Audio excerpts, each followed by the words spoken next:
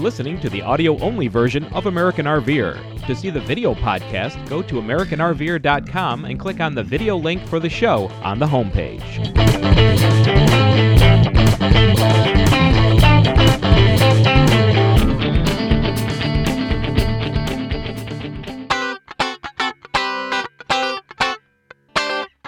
We have a special presentation of American RVer for you. On the night of June 3rd, 1969, the USS Frank E. Evans ship was severed in half by an Australian carrier, the HMAS Melbourne, during the Vietnam War. 74 men lost their lives during the incident. The names of those men were never put on the Vietnam War Memorial Wall. You will meet Del Francis, one of the men of the Evans, as we caught up with him in Virginia while he was riding his bicycle from Texas to Washington, D.C., to persuade the government to add the 74 names as recognition for their war efforts. His is the Ride for Recognition. Welcome to this edition of American RVer. I'm Peggy Gritch. Thanks so much for joining us today. We have a spectacular show. We're in Virginia today, and pulled in next to us is Del Francis, and you can see by his outfit that he is a bicycle rider, but he is a rider for a cause. And we wanted to share with you why he's riding from Texas to Washington, D.C. Thanks for joining me today. Good to be here. All right, Del, tell me what this is. We have a ship, we have you in a bicycle outfit, you've got your bike over here. What's going on? I turned 74 in May. Wow. And out of frustration, I decided to ride my bicycle to Washington, D.C.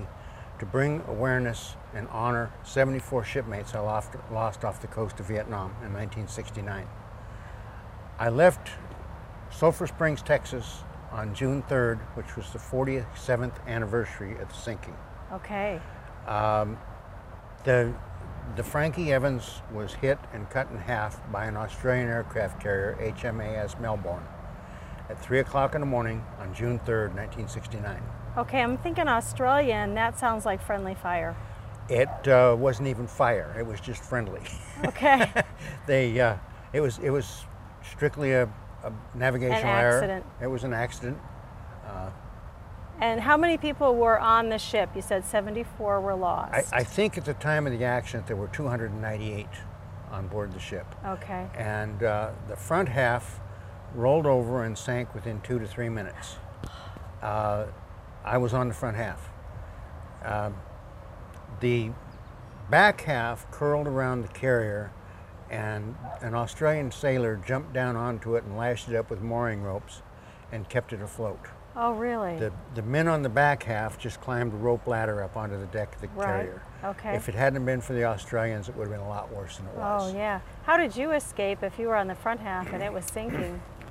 The ship rolled over onto its side, and I was 2 decks below the main deck. And we had to come through the mess decks, and of course it was filling up with water rapidly. And we had to walk on the sides of tables to get through the mess decks. Got up to the side of the ship where we should have been able to get out, and there was a hatch, a steel hatch, and we couldn't lift it. It was it was just too heavy being out of the water? No, it was just that we were standing on a wall, yeah. a bulkhead, yeah. and we could only lift it about 12, 18 inches. We couldn't Right. get it open far enough to open it. Oh. All of a sudden it opened from the outside. A sailor had been on the bridge. He was thrown clear of the ship. He swam back to the ship and opened that hatch. Oh my gosh. 17 of us got out of that hatch. Oh. Sailor's name was Bob Petty from Spring, Texas. Okay. If you know, That gives me goosebumps even today. it gives me this goosebumps many today years too. later. It was an absolute miracle. Now, what did I read that these 74 sailors are not included on the Vietnam Memorial in Washington, D.C.? What is going on with that? They're not, because at the time of the accident, the Defense Department considers the Evans to have been 100 miles outside of the official combat zone. Oh. Okay. We had just left the coast of Vietnam, firing gunfire support for ground troops. Right. We pulled off for this exercise, and we were going right back to Vietnam. Right. For more gunfire support. You were still in the throes of the war. We were still in the throes of the war. We had a full complement, a wartime complement of ammunition on board. That was our only purpose for being there. And yet, they consider us not in the Vietnam War. Ironically, on the day of the accident, we received credit for Vietnam service. So, on one hand, we're there. There's a little on the other hand, discrepancy there's- going on there. There's a big discrepancy. How do you yes. see your bicycle ride drawing attention to this and helping to honor those 74 men? Initially, I did it out of frustration. I'm 74 years old. How much longer do I have? I've been fighting this battle for years. This is not your first attempt to try to get recognition? Oh God, no. We've been fighting it. The Vietnam War wall was dedicated in '82. In about '80 or '81, they came out with a list of the names that were to be on it. And I checked it immediately, and the Evans crew was not on it. Okay. And I've been fighting ever since. So I've been fighting longer than the wall's been there. We've had congressional efforts go through. It always dies in committee in the Congress or in the Senate. We've written letters to everybody we can think of. It's the Department of Defense decision on who goes onto the wall. Okay. And currently, Senator Schumer from New York has got the Department of Defense to review the incident. It's the first time in 47 years they've agreed to review it. So we're gaining some strength, but we're not there yet. With enough awareness, with enough public outcry, this will happen. These men will get the recognition they deserve. What can the public do? Call your representative, call your congressman, your senators. Just talk to your neighbors. Have them, if we got 1% of the people that we're reaching to contact their senators and representatives, it would be an overblown success. Okay. It's tremendous, the response that we've got. We have one picture on our Facebook that's received over 400,000 hits. Yes. So we would challenge everybody watching to go to your Facebook page, look at those images, and forward some of those images on. Absolutely. Right. And I'm a lifelong RVer. Are you? Yes. That was my next question. How long have you been RVing? My dad started the first RV rental in Denver in 1956. Wow, that was before I was born. I was 14 years old, so I did the cleaning. Okay. We were buying 15-foot Aljos off the factory floor for $780. Wow. And people would pull in with their 56 Ford, and we'd slap a bumper hitch on them, and away they'd go. Oh, no kidding. Times have changed, yes. Did you stay in the RV business, or no, you joined the military? No, I joined the military, then I became a house mover. Oh, well, that's sort of like moving down the road with your RV, very right? Similar, exactly. Yes. Have you always been an avid cyclist as well? Not really. I've always loved bicycling. I'm a recreational rider, but I don't do a lot of it. I have family members that are very proficient at it, but. And in this travel across the country, starting from Texas and going to Washington, D.C., you have the RV with you. Are they just following behind you as a support vehicle, or are they going ahead, setting up camping, and then you're meeting them? How is that working? We move the RV about every 3 days. And then the Jeep will take me to where we left off. I will ride to the RV, and the next day I'll ride from the RV down the road, and we'll move the RV and we'll start all over again. Okay. Some places we can't find RV spots within distance, so we end up driving back 100 miles or so to where we left off. Okay. But I've ridden every mile. Right. How did you map out your route? Originally, there's a transcontinental bicycle route. Oh, I didn't know that. Yes, and it goes all the way from Oregon to Yorktown, Virginia. Okay. And I knew about this, so I rode from Texas straight north to connect with it in Pittsburgh, Kansas. Okay. And I got there and I discovered this is for tourists that are touring the country and not really interested in going anywhere. They're just they're and the roads were I considered them dangerous. Oh dear. There were no shoulders, narrow winding roads, and so we went back and we started traveling on generally 4-lane highways that have a nice shoulder. And we've done very well. Although we've had to map our routes. One day on our day off, we put on 500 miles checking out routes. So okay. Our day off was pretty lengthy, yes. Yeah, so you're not going blind onto these roads. No, we're trying not to. Yeah. If we can't find it on Google North, we resort to driving it themselves. Okay. And who's traveling with you on this journey? My longtime companion, Loretta McKay, and a former shipmate, Larry Kazupi. He was aboard the Evans, and 64 and 5.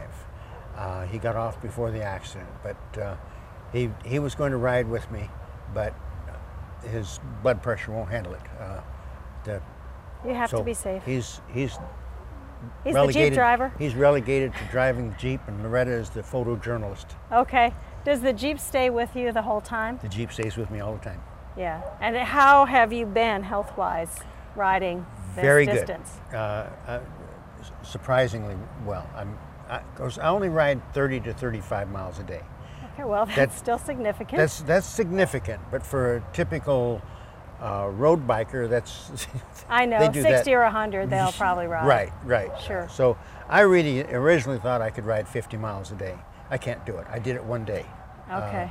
And the hills in Kentucky really got my knees. Okay. In fact, I actually injured my knees when I come off this ship, and they're giving me a little trouble. Right. But other than that, I'm doing real well. Since we're in Virginia now, we're near Roanoke. I know that the Roanoke TV station was here and they did an interview with you. How are you setting that up along the way to get that publicity? That's Loretta's job. Okay, way to go, Loretta. She's the photojournalist and the TV liaison. Yes, I also have a niece that's helping us out, and she's contacting news. We're trying everything. Any little town that even has a weekly newspaper, we're there. Okay. In what was Elkhorn? No,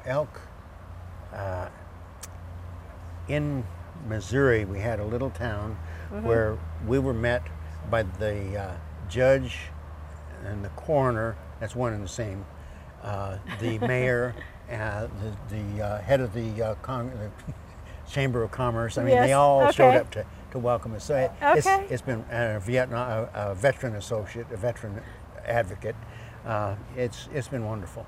So you've met a lot of wonderful people along the way too, haven't you? I've met a lot of wonderful people. Today, before we left our former site, some people come up. They had seen us on TV in Bluefield, West Virginia, and they came down and looked us up and brought us some zucchini bread and a couple of squash out of their garden. Oh, nice! Yeah. So, and of course, the people up and down the road, they wave. And do you ever get people riding with you, jumping in? I haven't yet. Well, Larry was going to, but he can't do it. I just was thinking local bicycle enthusiasts. No, maybe, we haven't. I'd love to. Yeah, wouldn't that be fun? Everybody's welcome. Yeah. And it's not a race.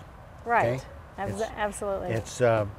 And do you have an anticipated arrival time in Yes. Washington? We're going to arrive on August 15th, which will be the 74th day of the ride. Okay. And we have a bunch of the survivors and family of the lost that are going to be meeting us there. The author of American Boys, the true story of the Evans sinking. Right. She's going to be there. Congressman Adam Schiff from California is going to meet us and ride in with his bicycle. Okay. The nephew of one of the officers that was lost is going to meet us, and he belongs to a bicycle club, and he's going to try to get a bunch of his buddies to come in and escort us into town. So it should be a very big welcoming party. And where will you end up? At the Vietnam Memorial? we won't go to the Vietnam Memorial. Okay. It's not complete. Since you're not on there. I would these love folks. Right. I would love to go to the Vietnam Memorial because I have many friends that were lost in Vietnam. Right. I would love to go there. But until these 74 are there, I don't consider it complete.